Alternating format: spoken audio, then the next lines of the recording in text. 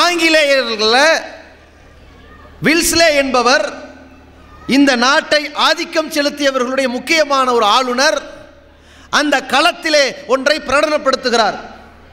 ஒருவனை பார்த்து நான் அஞ்சுகிறேன், ஒருவனை பார்த்து நான் பயப்படுகிறேன், அந்த அரசனை பார்த்து பல அரசர்கள் உருவாயிருவார்களோ என்கிற அச்சம் எனக்கு இருக்கிறது, அவரை விட்டு வைக்க கூடாது.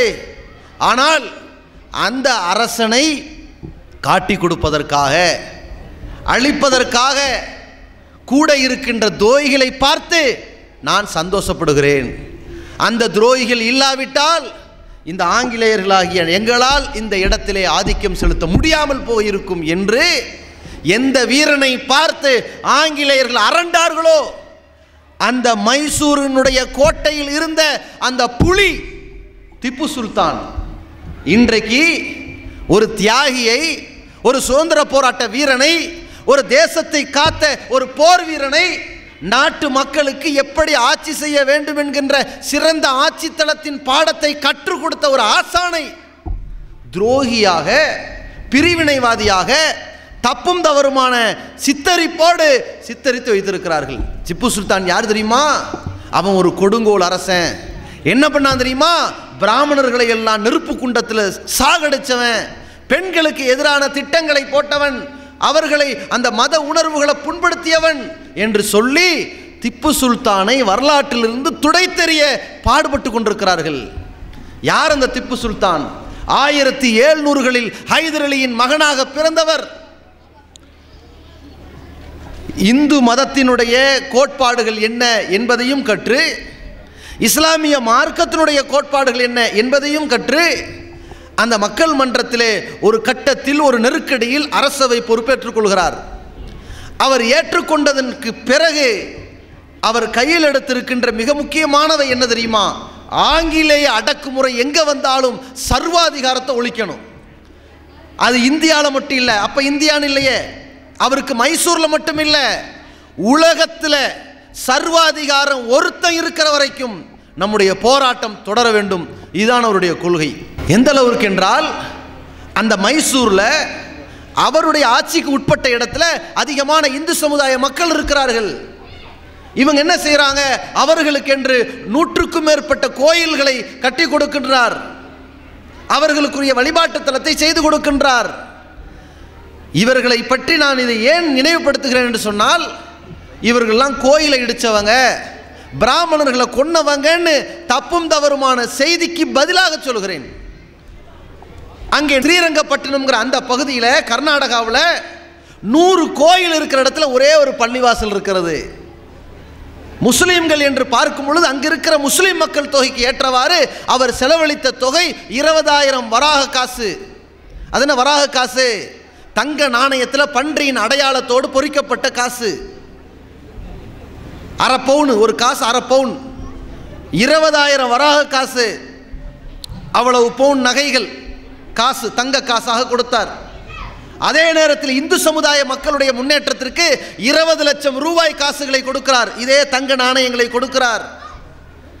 குருவாயூரில் இருக்கக்கூடிய கோயிலுக்கு 650 ஏக்கராக கொடுத்தவர் யார்? இந்த திப்பு சுல்தான். சத்தியமங்கலத்தில் அந்த கோயில் வளாகத்தில் திப்பு சுல்தானுக்கு என்றே ஒரு சின்ன சிலை வடித்து, அந்த கல்வெட்டில் வடித்து, இவர் தான் இதற்கு மிகப்பெரிய அறங்காவலராக உதவி செய்தவர் என்று அதை நினைவாக எழுதி வைத்திருக்கிறார்கள். மத உணர்வுகளுக்கு முக்கியத்துவம் கொடுத்தவர்.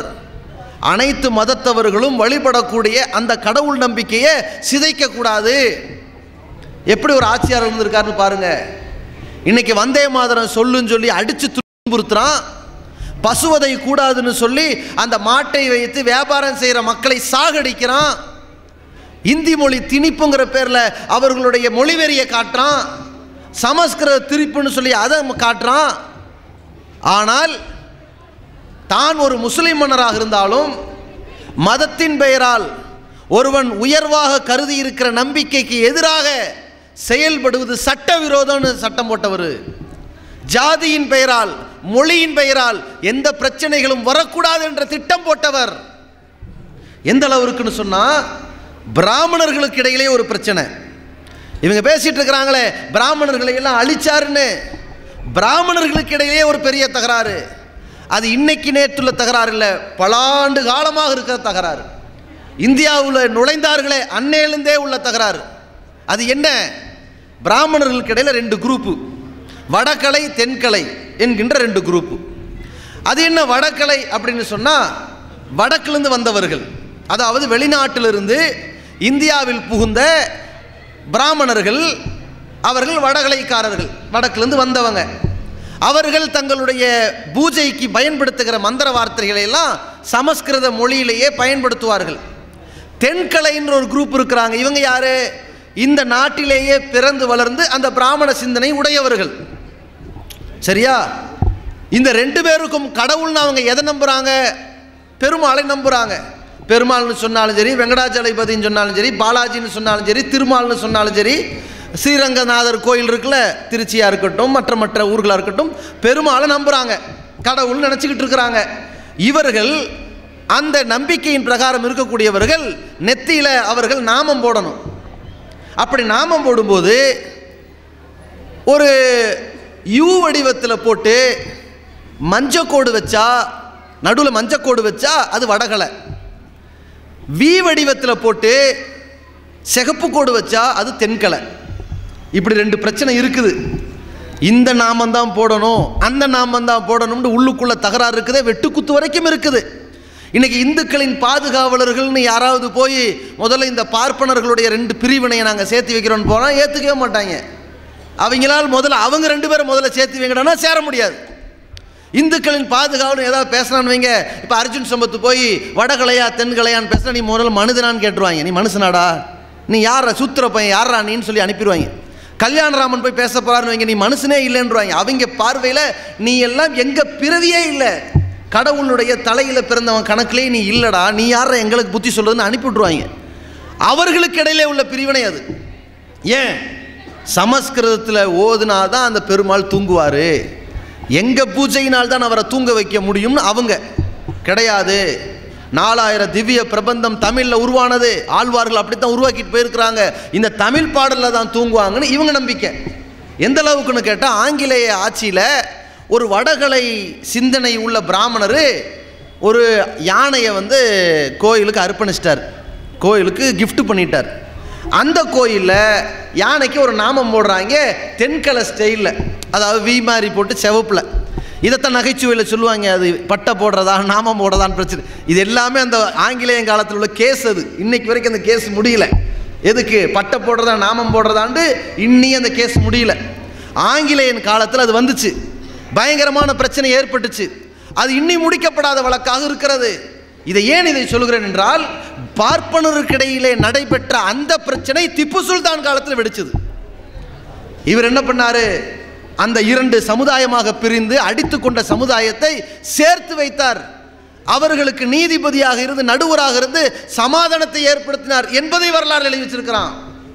இவங்க தான் பார்ப்பனரை தூக்கி நெருப்பு குண்டத்தில் போட்டவரா? யோசிச்சு பாருங்க.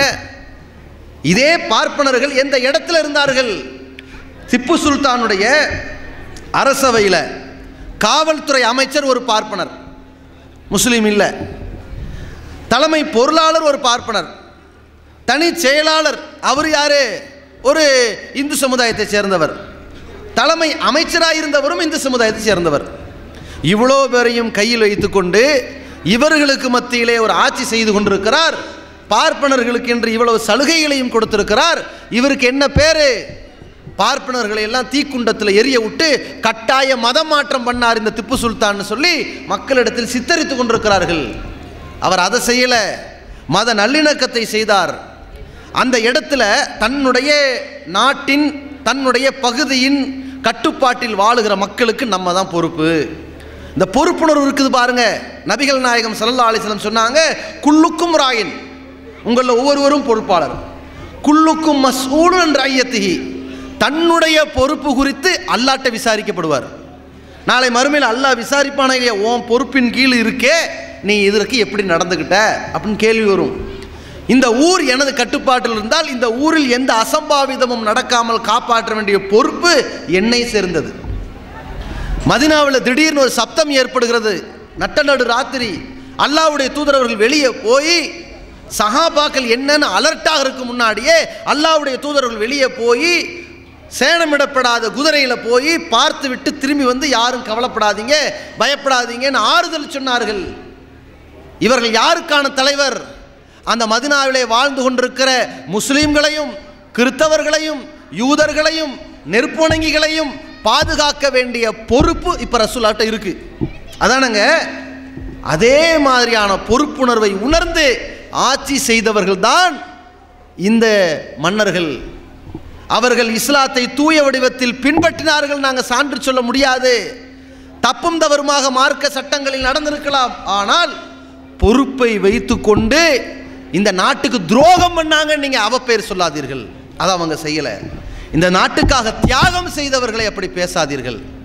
சாரதாமாங்கிற கோயில் எங்கே? கர்நாடகாவில் சிரிங்கநேரிங்கிற இடத்துல உள்ள சாரதாமா கோயிலில் மராத்தியர்கள் வந்து அட்டாக் பண்ணுறான். இந்த சிவசேனா வீர சிவாஜின்னு பேசிக்கிட்டு இருக்கிறானே, அந்த மராத்திய கும்பல் அந்த சாரதாமா கோயிலுக்கு வந்து அங்கே இருக்கிற பார்ப்பனர்களை கொன்று கோயிலில் இருக்கக்கூடிய 17 லட்சம் பவுன் தங்கங்களை சூறையாடிட்டு போனார்கள்.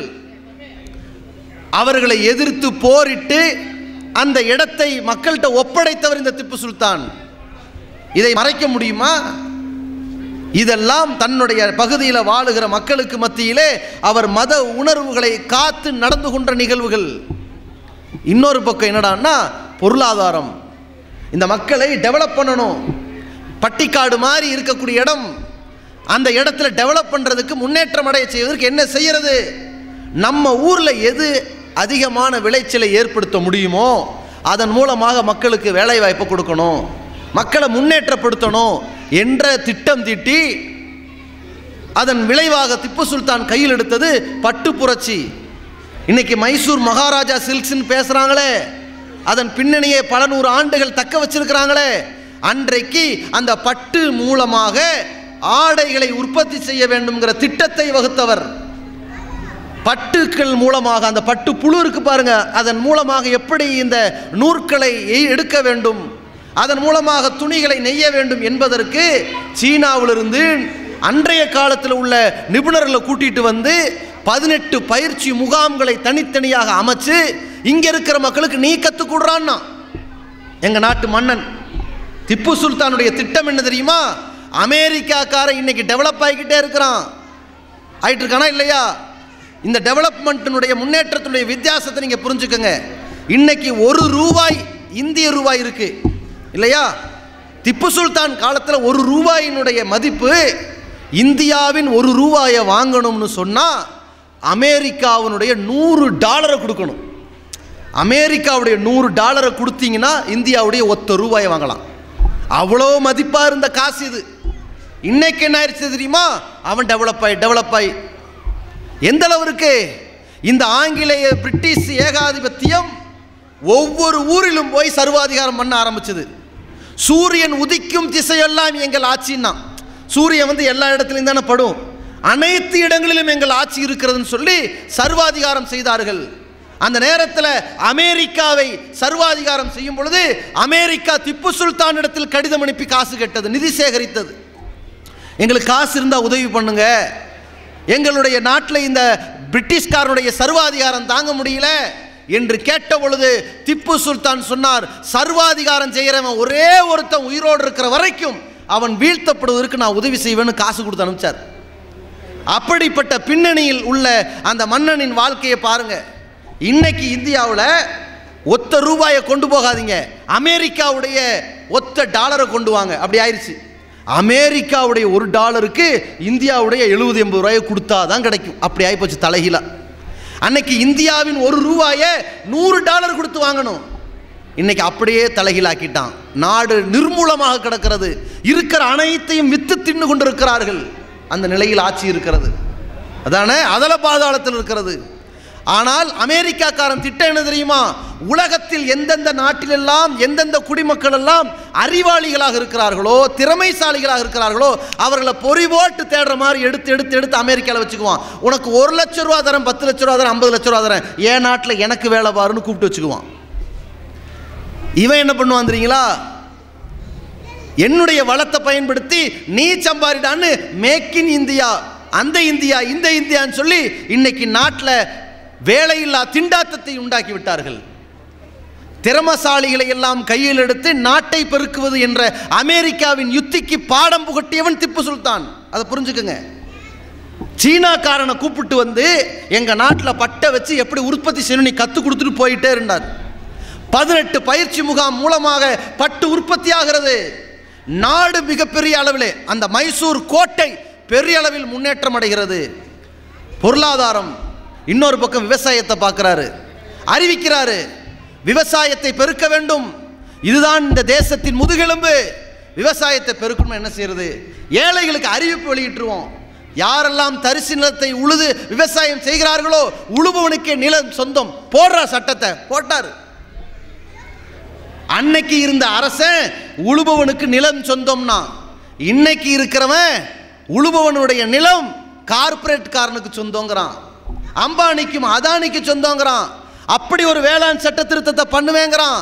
அங்கே இருக்கின்ற விவசாயி அங்கே வாழ வைக்கப்பட்டான், இங்கே இருக்கின்ற விவசாயி சாகடிக்கப்படுகிறான். அங்கே விவசாயிகளிடத்திலே கடன் கொடுத்தால் திப்பு சுல்தான் அரசாங்கம் அறிவிக்கிறது, அரசாங்கத்துக்கு வந்து முதலீடு பண்ணுங்க, எங்களுக்கு காசு தாங்க, நாங்கள் தொழில் பண்ணுறோம். அரசாங்கம் சொல்லுது. அன்னைக்கு திப்பு சுல்தான் கவர்மெண்ட் சொல்லுது, எங்கள்கிட்ட காசு தாங்க, ஏழைகள் காசு தந்தீங்கன்னா நீங்களும் உழைச்சிங்கன்னா அதிக லாபம் உங்களுக்கு தருவோம், பணக்கார இன்வெஸ்ட் பண்ணிங்கன்னா நீங்கள் உழைக்காட்டினாலும் குறைஞ்ச லாபம் உங்களுக்கு தருவோம், நீங்கள் எங்கள்கிட்ட முதலீடு பண்ணுங்க, நாங்கள் உங்களுக்கு காசு தரோன்னு சொன்னது திப்பு சுல்தான் அரசாங்கம். மக்களின் நிதியை வைத்து ஒரு தொழிற்சாலையை உண்டாக்கியது அந்த அரசாங்கம், பட்டு தொழிற்சாலையை உண்டாக்கியது அந்த அரசாங்கம். இவனுக்கு என்ன பண்ணுறானுங்க தெரியுமா? மக்கள்கிட்ட இருந்து என்னத்தை வாங்குறது? காசை கொடு, கடன் கொடு, வட்டி தரேன். தொழில் இல்லை, கடன் கொடு, வட்டி தரேன். இதான் நிலை. மக்கள்கிட்ட என்ன வாங்கலாம்? காசை பிடுங்கலாம். எதற்கு? சாராயத்தை விற்று காசை பிடுங்குவோம். மக்களுக்கு என்னெல்லாம் செய்ய வேண்டுமோ அந்த அரசாங்கம் செய்வதை விட்டு விட்டு எதை செய்யக்கூடாது அதை செஞ்சுக்கிட்டு இருக்குது. விவசாயிகளுடைய வாழ்க்கையை நாசமாக்கி கொண்டிருக்கிறது.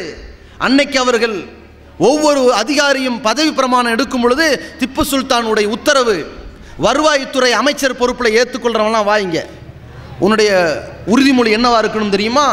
நான் ஏழைகளிடம் விவசாயிகளிடம் தவறான பேச்சு பேச மாட்டேன், கடும் சொல்லால் திட்ட மாட்டேன், அவர்களை கொச்சைப்படுத்த மாட்டேன், அவர்களை துன்புறுத்த மாட்டேன், அவர்கள்ட்ட கண்ணியமாக நடந்து கொள்வேன். உறுதிமொழி சொல்லிட்டு பொறுப்பேற்றுக்கோம்பார். இதான் திப்பு சுல்தான் கவர்மெண்ட், இதான் வரலாறு. ஆனால் இவனுக்கு நிலைமை என்ன தெரியுமா? கல்விக்காக கடன் கொடுக்குறான், வட்டி வாங்குறான். நம்ம நாட்டில் கல்விக்கு கடன் கொடுக்குறான், மருத்துவத்துக்கு கடன் கொடுக்குறான், வட்டி வாங்குறான். விவசாயிகளுக்கு கடன் கொடுக்குறான், திருப்பி போய் கடன் கேட்குறான். அவர்களால் தர முடியலன்னு சொன்னால் அங்கே இருக்கிற நிலத்தை அபகரிக்கிறான்.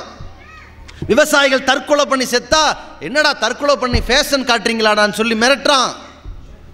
ஆனால் அன்றைக்கு விவசாயிகளுடைய வாழ்க்கைக்கு மதிப்பளித்தவர்கள் எந்த நிலைன்னு சொன்னால், கேரளா இவருடைய கண்ட்ரோலில் இருக்குது, மைசூர்னு வந்துருச்சுன்னு சொன்னால் அது 3 மாநிலத்தினுடைய விளிம்பு. ஒரு பக்கம் மைசூரில் இருந்து கூடலூர் வழியாக ஊட்டி கோயம்புத்தூர், இன்னொரு பக்கம் அந்த மைசூர் கர்நாடக மாநிலம், இன்னொரு பக்கம் மைசூருடைய ஒரு பாதை கேரளா மங்களூர். இந்த கேரளா மலபார் பகுதியையும் இவர்கள் கட்டுப்பாட்டில் வைத்தார்கள், இன்னொரு பகுதியையும் கட்டுப்பாட்டில் வைத்தார்கள், திண்டுக்கல் வரைக்கும் எல்லாம் இருக்குது. இந்த மாதிரி ஒரு காலகட்டத்தில் எந்த அளவுக்கு இந்த விவசாயிகள் வாழ வைக்கப்பட்டாங்கன்னு சொன்னால், அந்த நேரத்தில் சேலம் ஆங்கிலேயனுடைய பிடியில் இருக்குது.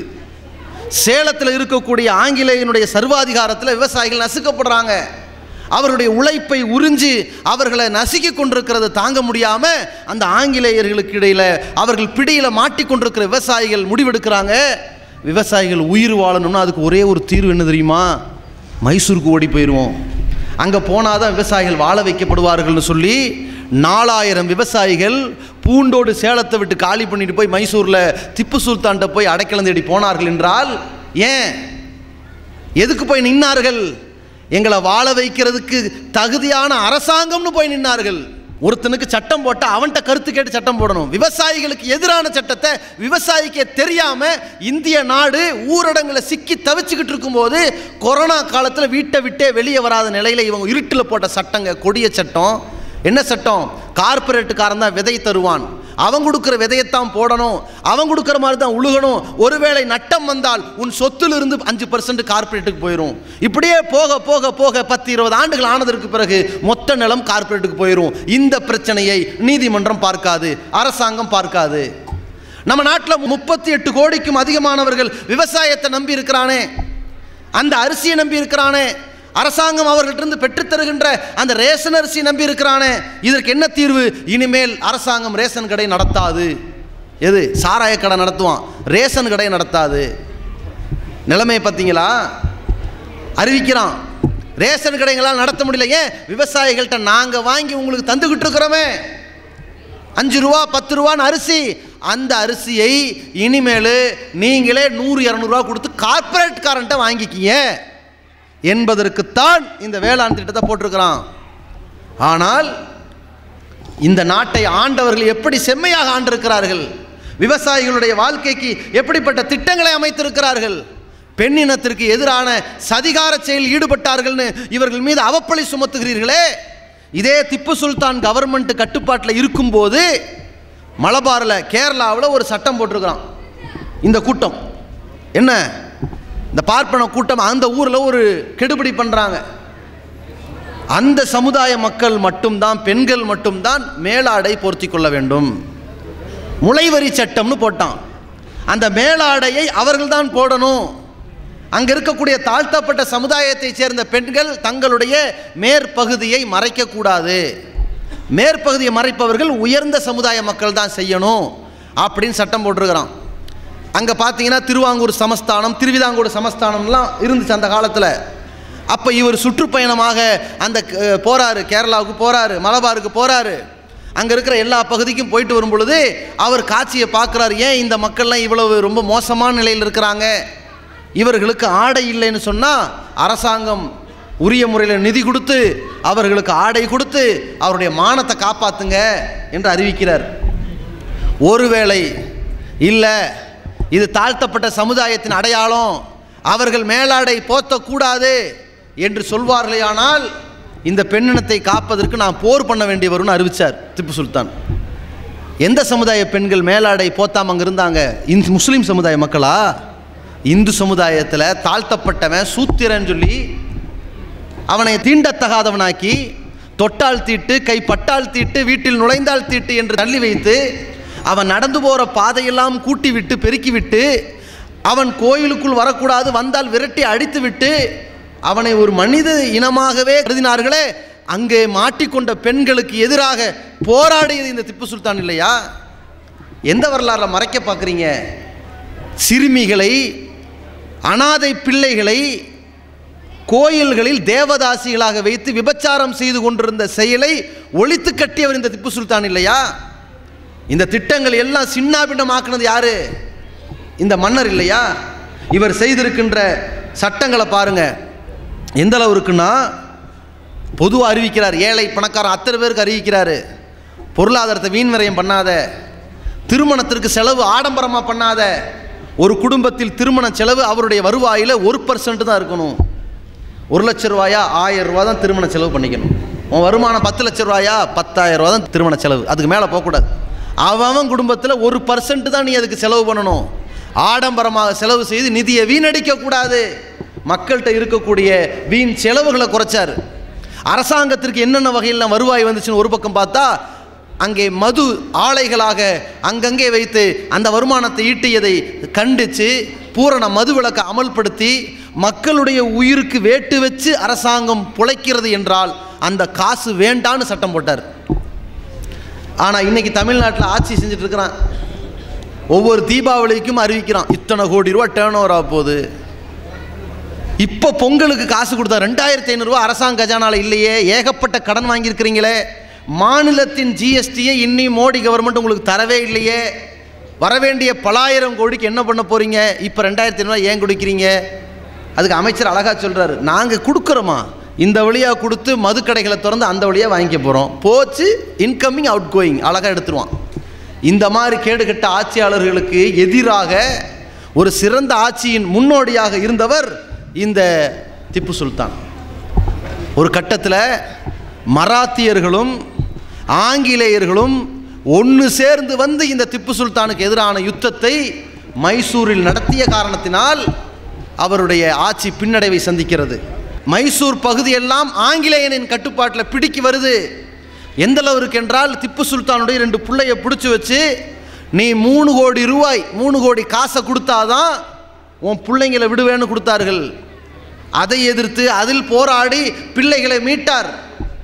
அதற்கு பிறகு மீண்டும் இந்த மராத்தியர்களுடைய உதவியால், இந்த ஆங்கிலேயர்களுடைய ஆதிக்கத்தால் இந்த திப்பு சுல்தான் எப்போது எங்கே இருக்கின்றார் என்ற கூட இருக்கின்ற இந்த துரோகிகளினுடைய உளவு தகவல்களால் ஆங்கிலேயன் நேரடியாக கோட்டைக்கு வந்து அட்டாக் பண்ணுறான். திப்பு சுல்தானுடைய அவைக்குள்ளே பூந்துட்டான். கோட்டைக்குள்ளே பூந்து விட்ட நேரத்தில் அந்த மைசூரு புலி திப்பு சுல்தானோடு சேர்ந்து 11,000 வீரர்கள் இருக்கிறாங்க. அத்தனை பேரையும் அவர்கள் அழிக்கிறார்கள். 11,000 பேரோட அவர்களில் ஒருவராக திப்பு சுல்தான் வீரமரணம் அடைகிறார். அப்பவும் ஆங்கிலேயன் சந்தேகப்படுறான். ஆங்கிலேயர்களுக்கு எதிராக இவர்கள் என்னென்ன வேலையை செய்தார்கள், இந்த நாட்டில் ஆங்கிலேயர்களை விரட்டி அடிக்கிறதுக்கு எவ்வளோ பெரிய தாக்குதல் நடத்திய அச்சுறுத்தலுக்குரிய ஒரு அரசன் திப்பு சுல்தான். இப்போ 2 வருஷத்துக்கு முன்னாடி மைசூர் போன்ற பகுதிகளில் கிணத்துக்குள்ளே இருந்து எடுக்கிறான் குட்டி குட்டியாக ராக்கெட்டு குண்டுகள். என்னடா குழாயாக இருக்குதுன்னா, இந்த நாட்டில் எதிர் நாட்டை விட்டு இந்த நாட்டை காப்பாற்ற வேண்டும் என்று சொன்னால் நம்மிடத்தில் இருக்க வேண்டிய படைகள், கப்பல் படை, விமானப்படை, இராணுவப்படை, காலாட்படை, பல படைகள் இருக்குது. அவ்வளவு பேருக்கும் இருக்க வேண்டிய என்ன தெரியுமா? ஆயுதங்கள் பலமாக இருக்கணும், ஆயுதங்கள் ஆக்கப்பூர்வமாக இருக்கணும், ஆயுதங்கள் தொழில்நுட்பத்தோடு இருக்கணும். இந்த ஆயுதங்களின் எந்த பலவீனமும் எதிர் நாட்டுக்காரனுக்கு தெரியாமல் இருக்கணும். இதானங்க நுணுக்கம். இன்னைக்கு இந்த அயோக்கியர்கள் ஆட்சியாளர்கள் என்ன பண்ணுறான் தெரியுமா? ரஃபேல் போர் விமானம்னு அந்த வெளிநாட்டுக்காரன்ட்ட வாங்குறான். எங்கள் நாட்டினுடைய போர் தளவாடங்களை வெளிநாட்டுக்காரன் வந்து செஞ்சு கொடுறாங்கிறான். அவனுக்கு தானே தெரியும் இதனுடைய சூட்சமம் என்ன, இதனுடைய டெக்னிக்கல் ஃபால்ட் என்ன, இதனுடைய பலம் என்ன. இந்தியா ஒரு 10,000 கோடி கொடுக்குது, உதாரணத்துக்கு பிரான்ஸுக்கு கொடுக்குது. பிரான்ஸ் தான் ஆயுதங்களை தயாரிக்கிறதுல ஒரு தேர்ச்சி பெற்ற நாடு. பிரான்ஸுக்கு 10,000 கோடி கொடுக்குது, எங்களுக்கு ஒரு விமானத்தை அனுப்பி வை, போர் விமானத்தை அனுப்பி வைன்னு. பக்கத்தில் அமெரிக்காவோ சீனாவோ ஒரு 20,000 கோடி கொடுத்து அந்த விமானத்தினுடைய எல்லா டெக்னிக்கல் மேப்பை ஏன்ட்ட கொடுன்னா கொடுத்துருவான். ஏன்? என்ன பிரான்ஸ் நாட்டுக்காரன் உன்னுடைய இந்த நாட்டினுடைய தியாகியா? இந்த நாட்டை காப்பாற்றுங்கிற அக்கறை கொண்ட பக்திமானா? இல்லையே, காசு அதானே. இது கேடுகட்ட செயல் இல்லையா? நம்ம நாட்டின் ஆயுதத்தை பக்கத்து நாட்டுக்காரன் உருவாக்குறது கேடுகட்ட செயல் இல்லையா? இது எவ்வளோ பெரிய பலவீனம், இந்த நுணுக்கம் தெரிய வேண்டாமா? இதை திப்பு சுல்தான் என்ன செய்தார்? பிரான்ஸ் நாட்டுக்காரன் தான் ஆயுதம் நல்லா செய்வான், அந்த பிரான்ஸ் நாட்டுக்காரன்ட்ட கூட்டிகிட்டு வந்து அவன்கிட்ட தொழிலை படித்து அவனை அனுப்பி வச்சு இவர்கள் ஒரு ராக்கெட்டை தயாரித்தார்கள். எப்படிப்பட்ட ராக்கெட்டு? இன்னைக்கு நாசா விஞ்ஞான கூடத்தில் முதல் பக்கத்தில் மைசூரில் சுதந்திர போராட்டத்தின் போது பயன்படுத்தப்பட்ட ராக்கெட்டுன்னு இதை முன்னோடியாக வச்சான். எதிரிகளை அம்புகளால் எதிர்கொண்ட வரலாற்றுக்கு மத்தியில், ஈட்டிகளால் எதிர்கொண்ட வரலாறுக்கு மத்தியில், பெரும் கற்களால் வெறிந்து எதிர்கொண்ட வரலாறுக்கு மத்தியில், பல சில கலைகளால் களரிகளால் எதிர்கொண்ட வரலாறுக்கு மத்தியில் ராக்கெட்டு குண்டுகளால் எதிர்கொண்டவர்கள் இந்த திப்பு சுல்தான். ராக்கெட் தலைவனாக பெயர் பெற்றவன், ஏவுகணை நாயகன் பெயர் பெற்றவன். யாரு? உலகத்துக்கே அதை கற்றுக் கொடுத்தவர். அப்படி பெயர் பெற்ற இந்த திப்பு சுல்தான் ஆயுதத்தை இங்கிருந்து உண்டாக்குனான். அந்த மாதிரி உண்டாக்கியவனுடைய அச்சுறுத்தல் ஆங்கிலேயன்ட்ட இருந்து எரிந்தானே, அவன் ராக்கெட்டு கூட அவ்வளோ பவர்ஃபுல்லாக இல்லைன்னு பயந்து நடுங்கினார்கள். அந்த ஆங்கிலேயர்களுக்கு இன்னும் சந்தேகம் போல, ஏண்டா 11,000 பேரை காலி பண்ணியிருக்கிறோம், அவ்வளோ பேர் சடலமாக கிடக்கிறாங்க, திப்பு சுல்தான் கண்டிப்பாக நம்மிடம் மாட்டியிருக்க மாட்டார், எங்கேயோ தப்பிச்சிருப்பார் அப்படின்னு தான் நினச்சான். அவங்க பிள்ளைங்க வந்து சொன்னாங்க, இல்லை, மக்களோடு மக்களாக எந்த தலைப்பாக இல்லாமல் வாள் இல்லாமல் உங்களை எதிர்கொண்டு செத்திருக்கிறாரு, வீரமரணம் தான் அடைஞ்சிருக்கிறாரு, நம்ப மாட்டோன்ட்டான். அதற்கு பிறகு அந்த 11,000 பேருடைய சடலத்தை எடுக்கும் பொழுது அவர்களில் ஒருவராக இந்த திப்பு சுல்தான் இருக்கிறார் என்றால், எந்த அளவிற்கு இந்த நாட்டில் ஒரு தியாக செம்மலாக வாழ்ந்தவர், ஒரு ஆட்சியை புரிந்தவர், மக்களிடத்தில் சிறந்த ஆட்சியை நடத்தியவர், இவரை துரோகிங்கிறீங்களா?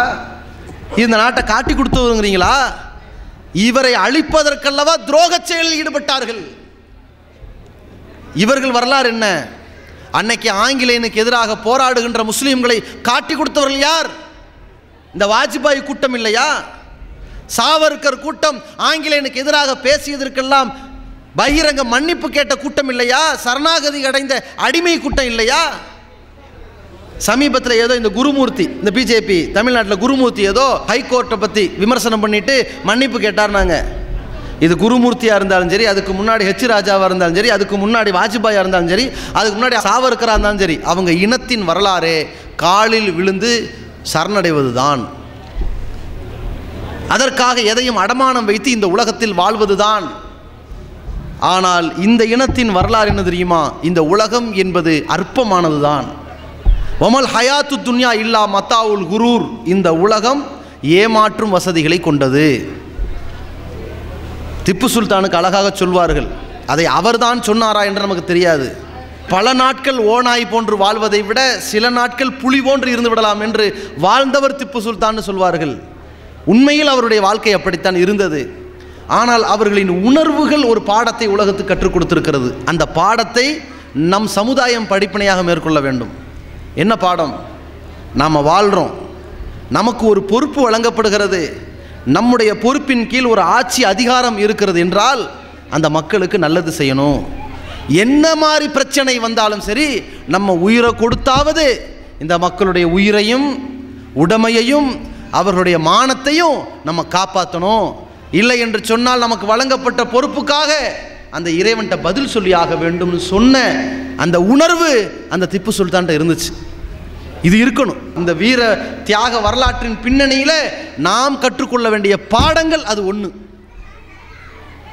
எந்த அளவிற்கு நாணயத்தை பொறித்தார்களே, இவ்வளவு நாணயம் இன்னைக்கு பாருங்க. ரூபாய் நாணயத்துக்கு பின்னாடி காந்தி போட்டோவோ, நேரு போட்டோவோ, இந்திரா காந்தி போட்டோவோ எத்தனையோ இருக்குல்ல. ஒவ்வொரு நாட்டின் நாணயங்களுக்கு பின்னால் அந்த நாட்டின் மன்னர்கள் போட்டோ இருக்கும். திப்பு சுல்தான்கிட்ட கேட்டாங்க, உங்களுடைய முகத்தை நாணயமாக அச்சிடலாமான்னு. வேணாண்டார். அந்த வழக்கத்தில், அங்கே இருந்த வழக்கத்தில் விஷ்ணுவை கடவுளாக நம்பக்கூடிய சமுதாயத்தவர்கள் பன்றியின் நாணயத்தை போட்டார்கள். தங்க நாணயத்தில் போட்டு வச்சுருந்தாங்க அடையாளமாக. இருந்துட்டு போட்டோம், அது தடை பண்ணல. ஒரு இவனுக்கு பண்ணுறானுங்கள. நாடு முழுக்க இருக்கின்ற ஒரு அரசாங்கம் காங்கிரஸில் போட்ட ரூபா நோட்டை தடை பண்ணி புதிய ரூபா நோட்டை கொண்டு வந்து டம்மி நோட்டை கொண்டு வந்தான் பாருங்க, டூப்ளிகேட் நோட்டை. அந்த மாதிரி அவர் போட்டி போறாமையெல்லாம் ஆட்சியில் காட்டலை. இருக்கின்ற ஸ்டேட்டஸ் அதை வந்து சீர்குலைக்கல. நம்ம நாட்டை வளப்படுத்தணும், அதைத்தான் அவர் கவனித்தார்.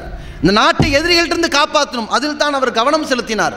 அதில் பாருங்க, உங்களுடைய முகத்தை ஏன் பொறிக்கக்கூடாதுன்னு கேட்டார்கள் கூட இருந்தவர்கள். வணக்கத்திற்குரியவன் இறைவன் ஒருவன், அந்த இறைவன் பேர் இருக்கட்டும், இறைவன் ஒருத்தன் இருக்கட்டும், நம்ம பேர் வேண்டான்னு மறுத்தவர். அந்த மாதிரி மன உணர்வு கொண்டவர்கள். ஒரே ஒரு இலக்கணத்தை நாம் சொல்லிக்கொள்ள வேண்டும். நமக்கு இடையில் ஒரு பொறுப்பு வந்து விட்டால் அதற்கு நாம் துரோகம் செய்யக்கூடாது. ஒவ்வொரு பொறுப்பில் உள்ளவர்களும் இறைவனுக்கு பதில் சொல்லி ஆக வேண்டும் என்கிற உணர்வோடு வாழணும். இன்றைய நாட்டு ஆட்சியாளர்கள் அப்படி வாழ்ந்தாங்கன்னா இந்த விவசாயிகள் இவ்வளோ கஷ்டப்பட வேண்டிய அவசியமே இல்லை. இந்த நாட்டு மக்கள் இவ்வளோ கஷ்டப்பட வேண்டிய அவசியமே இல்லை. நீங்கள் மோசடி செய்து பித்தலாட்டம் பண்ணி ஏமாற்றி திருடி தான் ஆட்சிக்கு வந்து அமர்ந்திருக்கிறீர்கள். பிரச்சனை என்ன? நிர்வாகம் பண்ண தெரிந்ததா? முன்னாடி உள்ளவன் ஆட்சி செய்கிறான், அவன் ஆட்சி எப்படி தக்க வைக்கணும்னு அவனுக்கு தெரியல. இப்போ ஆட்சிக்கு வந்தான், எப்படி வழி நடத்தணும்னு இவனுக்கு தெரியல. குரங்குகள் அனைத்தும் வேகமாக அடைத்து கொண்ட காரை எப்படி திறக்கிறது என்று தெரியாமல் திணறிக் கொண்டிருப்பது போல இந்திய நாடு இப்பொழுது திணறிக் கொண்டிருக்கிறது. இதுதான் பிரச்சனை. இந்த நேரத்தில் நாம் கற்றுக்கொள்ள வேண்டிய பாடம் என்ன? இந்த நாட்டிலே உழைத்தவர்கள், தியாகம் செய்தவர்கள், செம்மல்கள், தங்கள் சதவீதத்தை விட அதிகமாக ரத்தம் சிந்தியவர்கள் முஸ்லிம் சமுதாய மக்கள். அதை இன்றைக்கு செயல்முறைப்படுத்தி காட்ட வேண்டும் என்று சொன்னால் நம்முடைய சொல்லால், நம்முடைய நடத்தையால், நம்முடைய குணத்தால் நாம செயல்படுத்தி காட்டணும். இன்னைக்கு நமக்கு வச்ச பேர் தீவிரவாதி, நமக்கு வைக்கிற பேர் பயங்கரவாதி, நமக்கு வைக்கிற பேர் பிரிவினைவாதி, நமக்கு வைக்கிற பேர் இந்த நாட்டினுடைய அந்நியன். நாம் இந்தியன் காட்ட வேண்டும். அதன் பிரதிபலிப்பு என்ன? ஒரு முஸ்லீம் இராணுவ வீரனாவது இந்த நாட்டின் ரகசியத்தை பாகிஸ்தானுக்கு காட்டி கொடுத்தானாங்க? இந்த அர்னாப் கோசாமியில் இருந்து இதற்கு முன்னால் எத்தனையோ பிஜேபி தலைவர்கள் பாகிஸ்தானுக்கு காட்டி கொடுத்த துரோகிகள். ஒரு முஸ்லீமை காட்ட முடியுமா அவனால? அப்படி வாழணும். இது சின்ன பொறுப்பு மட்டும் இல்லைங்க, எல்லாத்திலையும் நலம் நாடணும். இன்றைக்கு முஸ்லீம்கள் யார்? அன்றைக்கு இந்த மண்ணின் சுதந்திரத்திற்காக ரத்தம் சிந்தியவர்கள். இன்றைக்கு இந்த மண்ணில் வாழுகிற ஒவ்வொரு மக்களுக்காக ரத்தம் கொடுப்பவர்கள். அப்படி காட்டணும். குடியரசு தினம் முஸ்லீம்கள் எல்லாம் எந்த அளவிற்கு சித்தரிப்பான்? டிசம்பர் 6 வந்தால் எல்லா இடங்களையும் பாதுகாப்பு. என்ன சித்தரிப்பு? முஸ்லீம் ஏதோ பண்ணிடுவான், அதானே? அப்படித்தானே சித்தரிச்சாங்க. அதே மாதிரி இந்த குடியரசு தினம் பலத்த பாதுகாப்புன்றானே, யாரை குற்ற பரம்பரையாக காட்டுறான்? அதே குடியரசு நாளில் இப்போ இந்த ஜமாத் அறிவிக்குது 88க்கும் மேற்பட்ட இடங்களில் இரத்த தான முகாம்கள், 150க்கும் மேற்பட்ட இடங்களில் விளக்க கூட்டங்கள். ஒரு ஊரில் நடத்துகிற கூட்டங்களில் ஒரு 100 பேருக்கு தெரியுது, 150 கூட்டங்களில் ஒரு 15,000 பேருக்கு தெரியட்டும், போட்டும். ஒவ்வொரு வருஷமும் தெரிஞ்சுக்கிட்டே இருக்கட்டும். நீ எதை மூடி மறைக்க நினைத்தாலும் அல்லாஹ் நாடினால் அதை வெளிக்கொண்டே தீர்வான், அது நடக்கும். ஏங்க, இவனுக்கு என்னத்தை தான் மூடி மறைச்சாலும் திப்பு சுல்தானுடைய அந்த இராணுவத்தினுடைய திட்டம் கிணற்றின் வழியாக ஒரு குழாய் குண்டுகளாக இன்னைக்கு வெளிவந்துச்சா? வரலையா? அல்லாஹ் ஒன்றை வெளிக்கொண்டு வரணும், இந்த நாடுனா கொண்டு வருவான். நல்ல ஒரு மனிதரை பற்றி அல்லாஹ் குர்ஆனில் சொல்கிறான். லுக்மான் என்கின்ற ஒரு நல்ல மனிதர், அவர் மகனுக்கு சொல்கின்றார், இன்னஹா இன் தக்கு மிஸ்காலு ஹப்பத்து ஹர்தல். மகனே, ஒரு விஷயத்தை புரிஞ்சுக்க. ஒரு பொருள், ஒரே ஒரு பொருள், அல்லாஹ் எப்படிப்பட்டவன்னு சொல்றார். ஒரு பொருள் கடுகின் துண்டளவுக்கு இருக்கிறது. கடுகளவு இல்லைங்க, கடுகின் துண்டளவுக்கு இருக்கிறது. கடுகு 1000 துண்டை போடுங்க, அப்படி போட முடியாது. மைக்ரோஸ்கோப்பில் பாருங்க, கடுகின் துண்டளவுக்கு இருக்கிறது. எங்க இருக்கு? வானத்தில் இருந்தாலும், பூமியில் புதைந்திருந்தாலும், பாறைக்கு உள்ளே இருந்தாலும், எழுத்தி பிகல்லா, அல்லாஹ் வெளியே கொண்டு வந்து விடுவான். அல்லாஹ் நாடுன்னு அது நடக்கும். அல்லாஹ் எதை மறைக்க நினைக்கிறானோ எவனாலும் வெளிக்கொண்டு வர முடியாது. உலகமே எதிர்பார்த்து, மதினத்து அரபுலகமே எதிர்பார்த்தது, நபிகள் நாயகத்தை உயிரோடு கொண்டு வந்தால் சாகடித்து விட்டால் 100 ஒட்டகம் நான் எதிரி. குகை பக்கத்தில் நின்னவனுக்கு தெரியல ரசூல்லா உள்ளதான் இருக்காங்கன்னு. அல்லாஹ் மறைக்க நாடினான், எவனாலையும் கண்டுபிடிக்க முடியல. இதுதான் அல்லாஹ்வுடைய உதவி. அதே தாங்க, இந்த உதவியை மட்டும் மனசில் வைத்துக் கொள்ள வேண்டும். இந்த துன்யா அற்பமானது, நிரந்தரமற்றது. நாம் வாழ்கிறோம் என்றால் எவ்வளவு காலம் வாழ்ந்தோங்கிறது முக்கியம் இல்லை, என்ன செய்தோம் என்பதுதான் முக்கியம், என்ன சாதிச்சோங்கிறதான் முக்கியம். அல்லாஹ்ட்ட போய் நிற்கும் போது நமக்கு வழங்கப்பட்ட பொறுப்புகளுக்கு என்ன மாதிரி நடந்தோம் என்பதுதான் முக்கியம். இந்த துரோகிகள், இந்த நாட்டினுடைய துரோகிகள் இஸ்லாமியர்களை என்னதான் தீவிரவாதிகள் சொன்னாலும் இல்லை, இவர்கள் தான் மனித நேயத்தினுடைய முன்னோடிகள் என்று நம்முடைய செயலால் காட்ட வேண்டும். ரத்த தானத்தில் ஒரு 88 முகாம், நம்ம மட்டும் இல்லைங்க, எல்லாரும் நடத்தட்டும். ஒரு 100 முகாம் நடக்குது. ஒரு முகாமில் ஒரு 100 பேர் கொடுக்குறாங்க. 10,000 பேருடைய ரத்தம் 10,000 பேருக்கு போய் சேருகிறது. ஒவ்வொருத்தனுடைய உணர்வு வராது? இஸ்லாம் என்றால் பிறர் நலம் நாடுகிற மார்க்கம்னு வராது? இவர்கள் மக்கள் நலம் நாடுபவர்கள். இவர்கள் இந்த நாட்டை காட்டி கொடுத்தவர்கள் அல்ல, இந்த நாட்டுக்கு பாடுபட்டவர்கள், இந்த மண்ணுக்கு பாடுபட்டவர்கள். இவர்களின் மார்க்கமும் அப்படிப்பட்ட மார்க்கம்னு உணர்வார்கள். இது பிற மதத்தவர்கள்ட்ட நாம் நடந்து கொள்ள வேண்டிய விதத்தில் ஒன்று. ஏன்? அல்லாஹ்வுடைய தூதர் சொன்னாங்க, அத்தீனு நசீஹா, மார்க்கம் என்றால் அது நலம் நாடுறது தான். வாஹிர் தவானா அல்ஹம்துலில்லாஹி ரப்பில் ஆலமீன். அஸ்ஸலாமு அலைக்கும் வரஹ்மத்துல்லாஹி வபரகாத்துஹு.